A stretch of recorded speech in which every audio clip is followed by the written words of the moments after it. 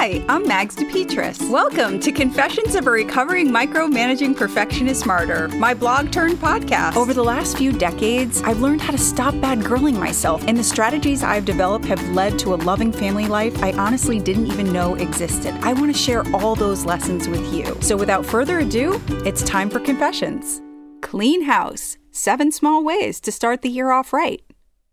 Another fantabulous Fend for Yourself day. And now I'm ready to get this crap out of my house. My husband likes to keep everything out for the 12 days of Christmas, but if it were up to me, by the 27th, it would look like Christmas never happened.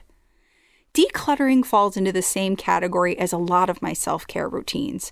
I can think of a list of things right now that feel like a hassle when I do them, but are such an act of love for myself afterwards. 1. Making my bed. 2. Fixing a glass of water and sticking it in the fridge for later. 3. Unpacking right when I get home from a trip. 4. Putting my clothes out the night before. 5. Meal prepping. 6. Going over the week's schedule on Sunday night. 7. Getting everything from Christmas put away to start the new year off refreshed. Slow gratification rather than instant gratification. I think they call that maturity.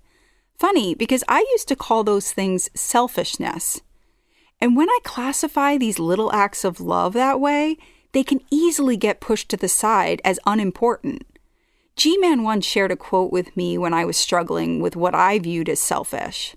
Selfishness is not living as one wishes to live. It's asking others to live as one wishes to live. That's an Oscar Wilde quote. As the new year begins, putting stuff where I like it feels like a better use of my time than resolving to do a bunch of things differently in 2020. When I take care of myself and my quirky little needs, I look less to other people to bring me happiness. That feels like real change to me, and a win for everyone else. Happy New Year, team.